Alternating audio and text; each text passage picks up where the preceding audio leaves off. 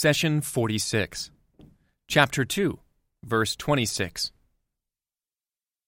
God does not shy from drawing comparisons, even with something as small as a mosquito, or larger. The believers know it is the truth from their Lord, but the disbelievers say, "What does God mean by such a comparison?" Through it, He makes many go astray and leads many to the right path. But it is only the rebellious He makes go astray. Chapter 2, Verse 26. God wants to clarify to the believers the Islamic curriculum that every Muslim should pursue. Keep in mind that God does not assign any path or a curriculum to the disbelievers.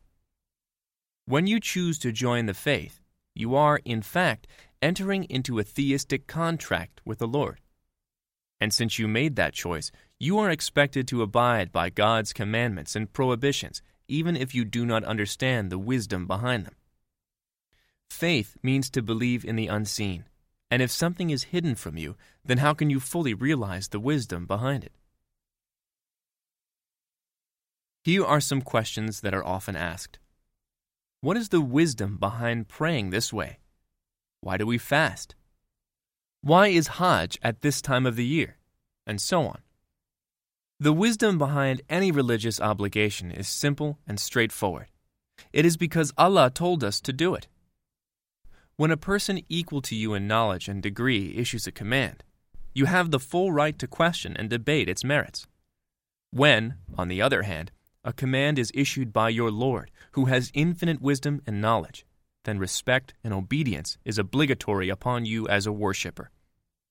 Thus, the order of God to do something is sufficient for us to carry it out, and the order not to do something is also sufficient for us to stop doing it. I pray because God has obligated prayer, not because it is a form of exercise or meditation.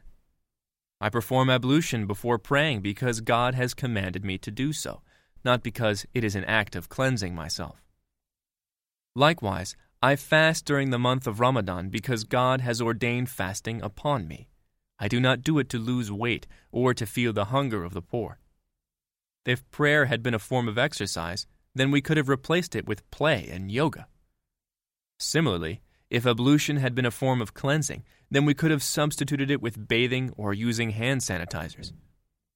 If the objective of fasting was to realize the hunger of the poor, then fasting would not have been incumbent upon the poor or the hungry. Thus, all the obligations that we practice, we only do because Allah has legislated them. We do not intend anything else besides that. Likewise, whatever has reached us of the Quran, we accept as God's word. This is the faith that God wants us to adhere to and establish as a way of life. This concept is essential to understanding the meaning of the verse that states, God does not shy from drawing comparisons, even with something as small as a gnat or larger. When Allah presented the example of a mosquito, the disbelievers confronted it with ridicule and dismissal. How can God use the example of a mosquito, a weak and annoying creation that you can squish with your finger? Why didn't God use the example of an elephant or a lion? They said, "What does God mean by such a comparison?" Unfortunately, they did not realize that the creation of something as small as a mosquito is a great miracle. God fitted this tiny creature with all of the organs necessary for life. It has 2 eyes and a mouth part, called proboscis, which is capable of piercing the human skin and drawing blood to feed on. A mosquito also has legs, wings, a reproductive cycle, and all the organs required for living. The smaller the body, the more precision it requires for its creation. This applies to our own inventions in life. When the first mainframe computer was invented, its size was huge, filling up several rooms while having minimal computing power. As scientists and innovators excelled, the size of computers began to shrink until one can now fit it in the palm of your hand. In fact, as every invention gets refined over time, its size and weight decreases. This requires talent and constant technical and academic progress. Therefore, when Allah presented the example of a mosquito, He intended to draw our attention toward the precision of the creation. The disbelievers did not pay heed to this meaning. Rather, they wanted to view God's word through their simple worldly view. The believers, on the other hand, receive God's word with an open heart. While many may not have understood the wisdom behind this example, they accepted it because it came from Allah. True faith in God is to believe in whatever comes from Him, whether we understand it or not. God says, "Indeed, we have brought them a book explaining it in knowledge, a guidance and a mercy to a people who believe. What are they waiting for but the fulfillment of its final prophecy? On the day it is fulfilled, those who had ignored it will say, 'Our Lord's messenger spoke the truth. Is there anyone to intercede for us now? Or can we be sent back to behave differently from the way we behaved before?' They will really have squandered their souls, and all they invented will have deserted them." Chapter 7, verses 52 and 53. Your reception of the Quran and your level of benefit from it are directly related to the level of faith within your heart. So when the disbelievers questioned, "What does God mean by such a comparison?" God answered, "Through it He makes many go astray and leads many to the right path. But it is only the rebellious He makes go astray." In order to understand the true meaning of the word rebellious in this verse, we should look at the Arabic source of the word. The word fasiqin originated from the desert environment surrounding the Arabs at the time.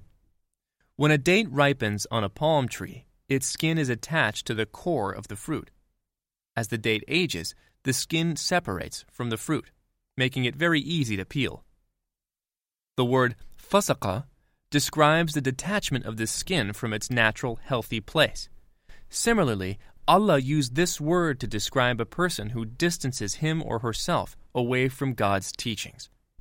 A person who does not observe God's commandments or prohibitions. In essence, rebelling against faith.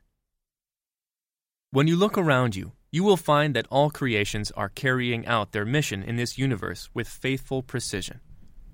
The sun, the moon, the soil, and even insects perform their duties in this world because they are subjected by God's will. These creations do not have the free will to make a choice or to rebel. Man, on the other hand, having free will, can choose to distance himself from God's curriculum. The result is corruption to society and the destruction of the environment that we see all around us. Take a moment to observe the undisturbed forest, the planets, and even the microbes that have not been corrupted by man. You will find beauty and order, and you will appreciate the miracle of God's creation and great benefits of adhering to His guidance. The Prophet, peace be upon him, said, "Convey my teachings to the people, even if it is only a single verse." Please take a moment to subscribe and to share with your family and friends. Visit us at www.qurangarden.com.